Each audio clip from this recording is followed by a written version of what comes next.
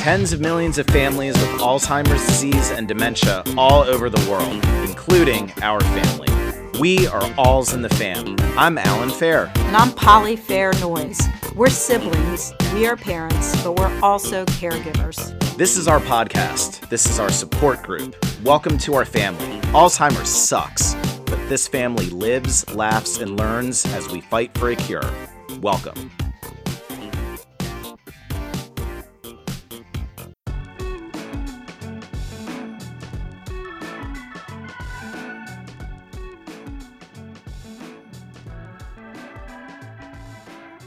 All right, so really cool episode of Alls in the Fam today. Our mother, who has Alzheimer's, is also the mother-in-law of our four spouses.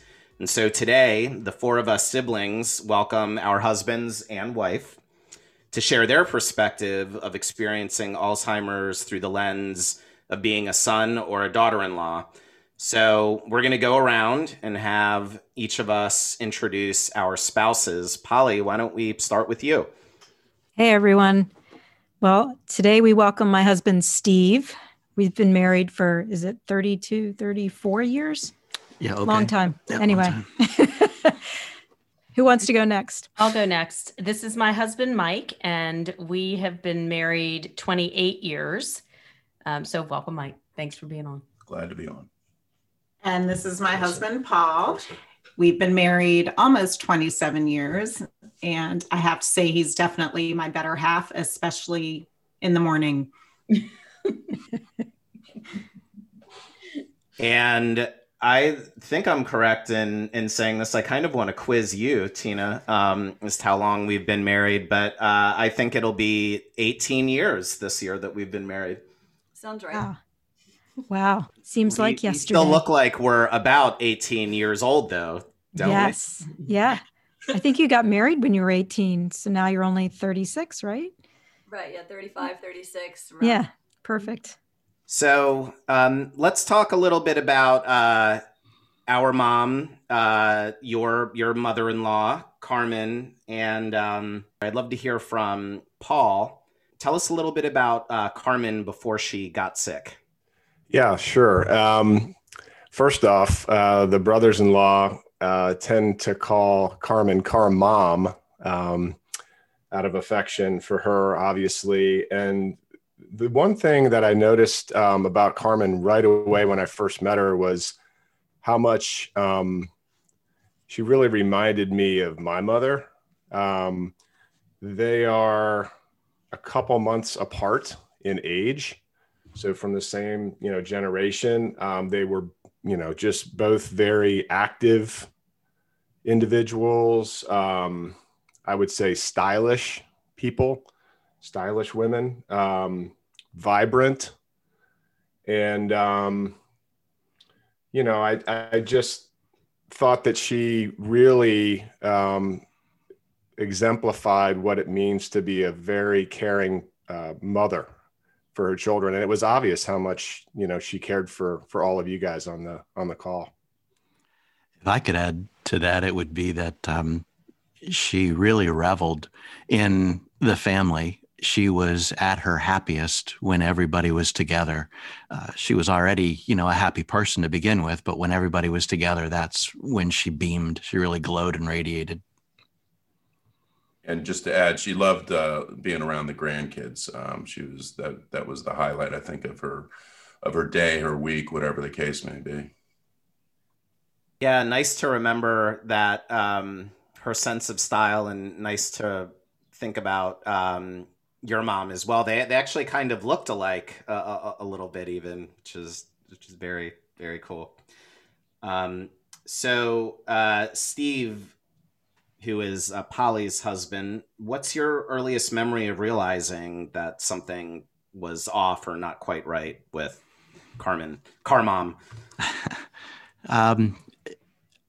It was a number of things. In fact, if you go to alts.org, 10 signs, it gives you the 10 signs. And among the things that we noticed were the long walks in Olney.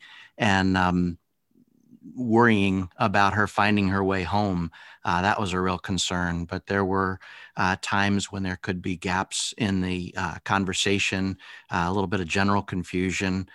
When she was here, she would tend to look out the window and be very concerned with the weather, and oftentimes repeating the same thing, and putting away the dishes in curious locations, but always trying to be helpful.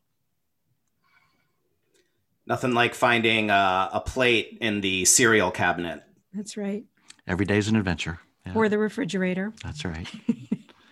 And so, Tina, you have an interesting memory of realizing that something wasn't quite right with Carmen. We kind of track her descent into Alzheimer's. It sort of hits the 11-year trajectory of our oldest son's life. And so there was this incident when he was just an infant with her. And tell us that story. Yeah, I think what's interesting for us is that before we had children, we went down to Virginia, 2 times a year. So we weren't in the day-to-day to really see the changes and really, see what was going on. And when we had Marcos, I remember, I think he was like 9 months, and it was the first time Alan and I both had to travel for work at the same week. But we were excited that, Carmen was retired and was there, and she was amazing with our kids and so patient, way more patient than I am. And she said, I'll take care of Marcos, because my mom was working at the time, and my mom can take him on the weekend.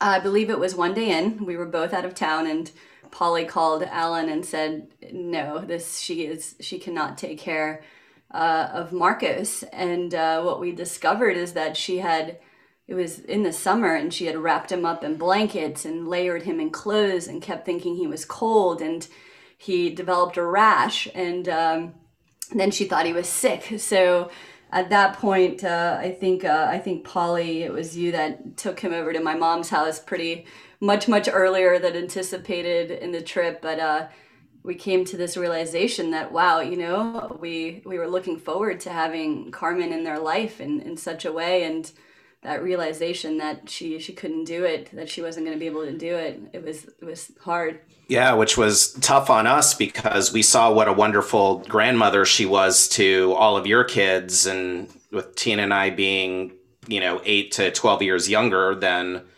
all of you, we kind of felt, a little cheated and disappointed in that our kids wouldn't be able to have the same type of relationship with Carmen that your kids were able to. So yeah, you were gypped a bit. She was a pretty good babysitter. She was the type you could drop the kids overnight and feel 100% comfortable. Not so much by the time our kids. No. I mean, there was even we were asking Tina's mom last night, because ultimately Marcos was delivered to Tina's mother's house, and Tina's mom was even remembering our mom saying that there were ants in the diaper bag, and that was the source of the rash. And, there were no ants in the diaper bag. Maybe some mushed bananas and Cheerios, but no. Yeah. I remember she no was ants. having a hard time putting the bottles together too. Yeah. And being able to put the bottles together and measure. So that we kind of saw a little bit earlier, but didn't think much of it. Yeah, we kind of knew an early warning sign was, these very sophisticated bottles that maybe your kids didn't grow up with in the Industrial Revolution. Back when they first invented plastic. Parts, I guess somewhere in one of those parts it gets rid of the gassiness or something, and less colicky babies. But we kind of knew she isn't going to put that together, right? But whatever, it should still get in his mouth, okay? You gotta just have the kind with the bag that drops in. Yeah. The old-fashioned Playtex. Yeah. Yes. Alan, this doesn't go to the second question as much as the first, but have to mention the fact that if not for Carmen, I don't know how we would have survived having the twins and all that entailed. And I mean, she was with us essentially 24/7 for how long, honey? Oh, I mean, 7 years. I mean, 7 years. Yeah. And speaking of bottles, I remember when our kids had really bad reflux, the doctor wanted us to put rice cereal in their bottles. And I was so overwhelmed myself trying to figure out what that meant and how I was supposed to, feed my kids cereal through a bottle. And she just, said, go to the store, get the bottles. All we have to do is heat up a needle, and then I'm going to put it through the tip and widen it. And she stood there and she must have made, 10 different bottles with different sizes of openings so that we could test them all and make sure that the kids could get their food that way. I relied heavily on her with our twins, heavily. And she was awesome. Yeah. And I think we saw that transfer of ability. When Mike turned 40, we were going to leave our kids with her. And we just couldn't. It ended up being, and that was sort of at the time when Alan was just coming in. And it was one of the reasons we knew to let Alan know and Tina know that she wasn't really able to do that anymore. We saw that transition because we did not. My mom would come over and help me with my kids or whatever, but didn't watch them as regularly as your guys. But there's all different kinds of grandmas, and she was the grandma that was swinging on the swing set with them, making their food, putting them to bed, making sure that they had socks and a hat on for sure, but never going that far as to the additional swaddling that Marco got. So switch gears here. So we're talking about the theme of our episode is talking about a mother-in-law who's sick, but obviously all of our spouses have their own parents, and wanted to talk a little bit about how it's different going through this experience with an in-law rather than your own parents. How is that role as an in-law different? I can take that. I think as the tip of the spear, so to speak, for my mom's, not really caregiving per se, but care management. It's different in that I'm not that for Carmom. I'm, a support player for Tracy is really how I look at it, and probably not the best that I could be. I certainly could be better. You're pretty good. Well, it's, with anything, we all know on this podcast that, feelings of guilt can come in, and, you're never doing enough. And, and it's just hard with my mother's situation. It's been more of a physical decline with the strokes. Right. So it's kind of the exact opposite where, Carmen has all of the physical attributes and everything intact. Primarily, it's the other way where she's lost, the mental faculties. So it's just a different dynamic completely. But again, I think a lot of it has to do with just never feeling like, we're doing enough. Maybe that's. Well, I think you just take the view that, Carmen's part of the family. You help out where you can, when you're asked, whatever the case may be. So I know we tried to have Carmen at our house quite a bit, just in the early days, just to, let her see the kids a little bit more. We know she didn't like driving down from Olney to Northern Virginia. So, we would go get her, try and have her come down for a weekend or, the holidays. So that way she'd be around family, the grandkids, and, she wouldn't be quite so isolated, up in Olney. Well, and I want to remember that, there was a lot of going back and forth, but when Mom was at home, she would get afraid, and Mike would go over and, look at the house and come back and be like, there's nothing there. She just forgot that she put her, that she unplugged her own cable, not that anything else happened. And it is kind of that, what Paul said, it's not the primary decision making, but the support, which, Mike was, and all of you guys have been so fantastic about supporting us through the effort, both emotionally, as well as with practical help when you can. So, I mean, it just, I think you kind of just do it. And it's good to reflect back on how lucky we are to have supportive spouses in our lives. And we're the opposite. We just had an incident with my in-laws where Mike was asked to be the primary help when my mother-in-law had an issue. And same thing, it was different in that, and Tina, you guys are in the same situation where Mike's mom has a spouse living with her that can do a lot, but it really showed us how he's aged as well. And we have to step up and do some of the decision-making for them as a couple. So that was sort of different than the situation that we're in with our mom.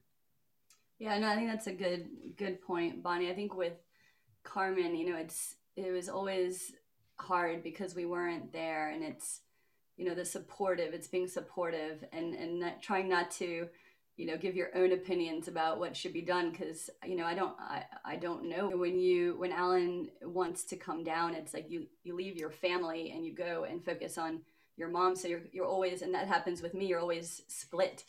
Like if I have to go support my parents, then you leave your family behind to fend for themselves for a week or however long it takes, no matter what's going on. So that's, you're giving support in different ways, so you can make sure that that Alan was focusing on the right things and trying to, make decisions. But what I find, and I think I found with Alan, is that was probably the one place that he really always spoke to all of you, his sisters. Like, nobody knows what you're going through like a brother or a sister in that situation. And I've probably gotten closer to my sister than ever in the last 3-4 years, because she's the only one who really understands what we're going through, what's going on, how we can make a decision, how it impacts both of us, because it impacts, both your lives, essentially, whatever decision you're going to make. Yeah, it's deeply personal when it's your own parent, and it's different when you're the in-law. So Tina's father, Spiro, also has dementia, and his journey in that began later than my mom. So I was a few years into my journey with my parent when Tina's journey with her father was just beginning, and there were times when I had all this sage advice and wisdom that wasn't, despite my best intentions, wasn't coming across that way. And sometimes your job is to just kind of sit back and be supportive and let that individual personal journey with one's parent play out as it's going to, and just find a delicate way of being supportive that might be different of how you might handle it with your own parent. And hopefully we've gotten to a good place with that. So Mike, you had mentioned earlier a little bit about going to get Carmen, and it actually got to the point where her disease progressed to the point where she moved into your house, to yours and Bonnie's house. Tell us a little bit about what that experience was like, trying to take her in. Yeah. Well, first of all, remember, everything was gradual. So it's not like there was just this one aha moment. It kind of, over time, we had more moments that kind of led us to believe that there was really an issue. But again, at first, it was just trying to get her to our house because, we enjoyed her company.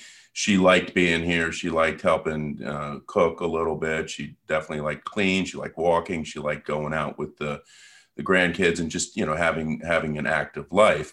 But then it obviously, we found out that, there started to be these issues. But, in the beginning, it was very easy. She's very pleasant to hang around, very helpful, and was very thankful to be here. So it was, just all in all a pleasant experience. Then over time, you started to notice, again, we had talked about the dishes being put away in an odd spot, or she had a couple go-to recipes that were excellent, but she kind of forgot, well, what were the ingredients and that type of thing. And then we'd have her for a long weekend, and, every morning she packed to go home, and we'd say, well, no, it's, X Christmas weekend, whatever the case may be, you're going to be here for a couple days. But every morning she was, packed and ready to go. So she was losing a little bit touch with reality. And then again, the big thing was, she'd constantly, repeat herself. And it was fine. I liked watching golf while I was cooking on weekends, and, she'd say, "Oh, wouldn't you like to be there?" And, of course you would. It's, icy here, and it's, they're in California, it's gorgeous. So, but, she, several times during the several times, several hundred. But, you just kind of shrugged your shoulders, and it's, kind of funny. And you just said, "Yeah, I'd love to be there." But again, it was pleasant while she was here. But then it morphed into where she really needed 24/7, coverage. She liked to walk in our neighborhood and that type of thing. But it was, she was almost like, I don't want to say a toddler, but she was on you the whole time. And you couldn't say, "Well, why don't you sit down and watch this for a little bit while we're going to run an errand?" She'd forget what she was doing. So again, it came to be a 24 hour responsibility, which, we tried to do as best we can, but, obviously with kids' jobs and whatnot, that just, became not a, feasible option long-term. Yeah, we would rely on the dog to take her on a short walk because he knows how to come back to the house. So it was What a really good that dog. Yeah, my dog, who walks slow like her now, so it's still okay. Yeah, perfect. So maybe there's a good business in dogs that can be trained for Alzheimer's patients that ensure that they get home. Yeah, I'm sure that I'm sure, because that definitely worked for her. She would go out one way or another, and the dog would eventually pull her back home. And she still knows when she's in front of the house that it's the house. We think. It's been a while. It has been a little while, but again, even going to the last time she spent the night here, which was pre-COVID, so it's been over a year. She woke up in the middle of the night and had a night terror. She had no idea. She heard us talking outside the door because she'd gone to bed before us, and was scared out of her mind, thinking that there was a stranger in her home outside of her door, and was screaming and saying she wanted to she was going to call the police, and she had a gun, which of course wasn't true, but that's what she was in a full terror. And, it breaks your heart with that when something like that happens. And finally, I was able to get through the terror to make her understand and open the door. And she was still so confused. So to go from her having, we still call it grandma's room in our house where she was staying, and watch that progression through her not understanding at all where she was when she woke up is really a stark contrast. And technically, we are in Carmen's room here. Yeah. Yellow was her favorite color, so we painted the room yellow. Yeah, bright yellow with summer scenes, birds, and broadcasting live from Grandma's room, which we had to move from downstairs to upstairs because she was afraid. She wanted to be close to us. I think about her being scared in her house, the house that we grew up in, because when she first started exhibiting symptoms, she'd talk about the noises in the house, and she still had enough of her marbles to know that it was just house sounds, but she was hearing new things, or it's like there was a presence or something else in the house. And it reminded me of being a kid growing up in that house too. And I went through a phase when I was maybe 11 or so, where I was suffering from anxiety and didn't know it was anxiety at the time. But I remember the sound of the furnace kicking in the middle of the night and being scared. And at least I had Mom. I could go and, she could help make me feel better. So to be alone in that house and be scared is just heartbreaking, and certainly one of my earliest memories of that. Well, how do we think Carmen's Alzheimer's has changed our family? How do you think we're different as a result of going through this experience? Well, I think Tina when she talked about it, at least for us, well, we're supposed to be talking to the spouses, but Tina said that we're all closer. Well, we've always been a close family. So this has brought us closer, but it's really more for you guys to talk about. I would say that from the outside looking in, so to speak, you have always been a close family, but you're really, really blessed to have each other. The dynamic between each of you and among us is, I think, a little unique, in the context of times. If there was just one of you to contend with this, it would be crippling. But the fact that you've got each of you, many hands make light the burden. Contending with her being, in Olney, was a big deal. And we were the closest. We were a half hour away, but still to be reaching, to be concerned, as Alan said, about her being afraid. And now, she's closest here, but there's just ongoing friction with the degree of what the caregivers believe is right and what the family might see as an opportunity to be a little more caregiving. So misinterpretations or finding common ground, with the facility she's in now is a ongoing battle. Yeah, I think that's right and well said. Were you going to say something, Polly?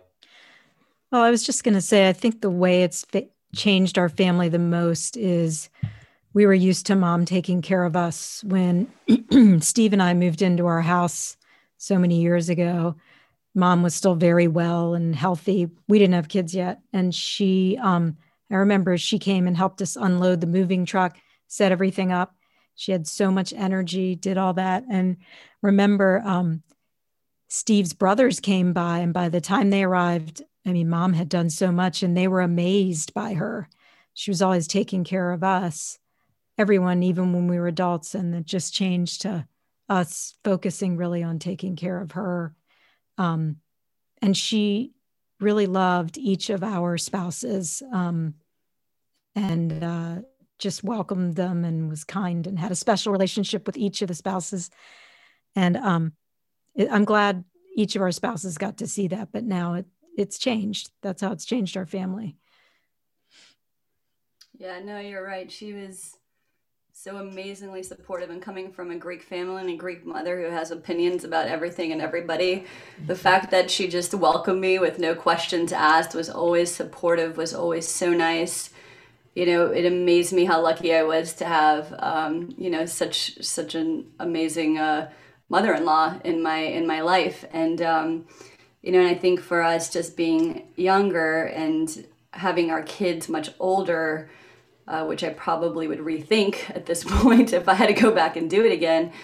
I really wish that they had the opportunity to meet her and know her, in the days where she was vibrant. And she, I remember her at the beginning sitting on the floor with them for hours and playing with them, and it's hard for them to remember those days. So, that's definitely something I think about. Yeah, I want to just say that, the Fair clan, the Fair siblings have really rallied around this. And the way that you guys, for lack of a better phrase, just kind of pass the baton back and forth and keep things just moving is amazing. Tina, you just brought up a really interesting point I was thinking of. With my mom, you guys all met her pre-stroke, which I feel so blessed that's the case, but my kids never did. So they always know, Nana as someone who's been in a wheelchair or in a bed, or just, they never really knew the vibrant person she was. And I'm glad that all of our kids and maybe not so much, with Ava, but they did know Grandma, right? As that person. So that we should all feel blessed for that. That's important. Yeah. And I think that us siblings all feel very blessed to have supportive spouses through this. When you think about the sacrifices that all of you have had to make for us in this journey. We couldn't have done this without each other, and couldn't have done this without strong support from our husbands and wife throughout all of this. It's such an overwhelming challenge for society, though. So many, 50 million people, 5 million in the United States. I mean, it's a brutal thing for everybody to contend with. And some would say there, but for the grace of God, go I. Very true. Well, we are alls in the fam, and sure are great to have a strong, supportive, extended family. Thanks for being here. Thanks for listening to Alls in the Fam.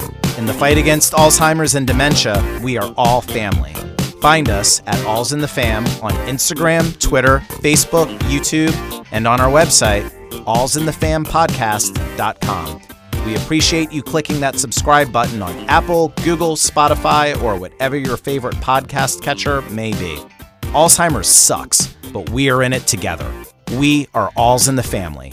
Talk soon.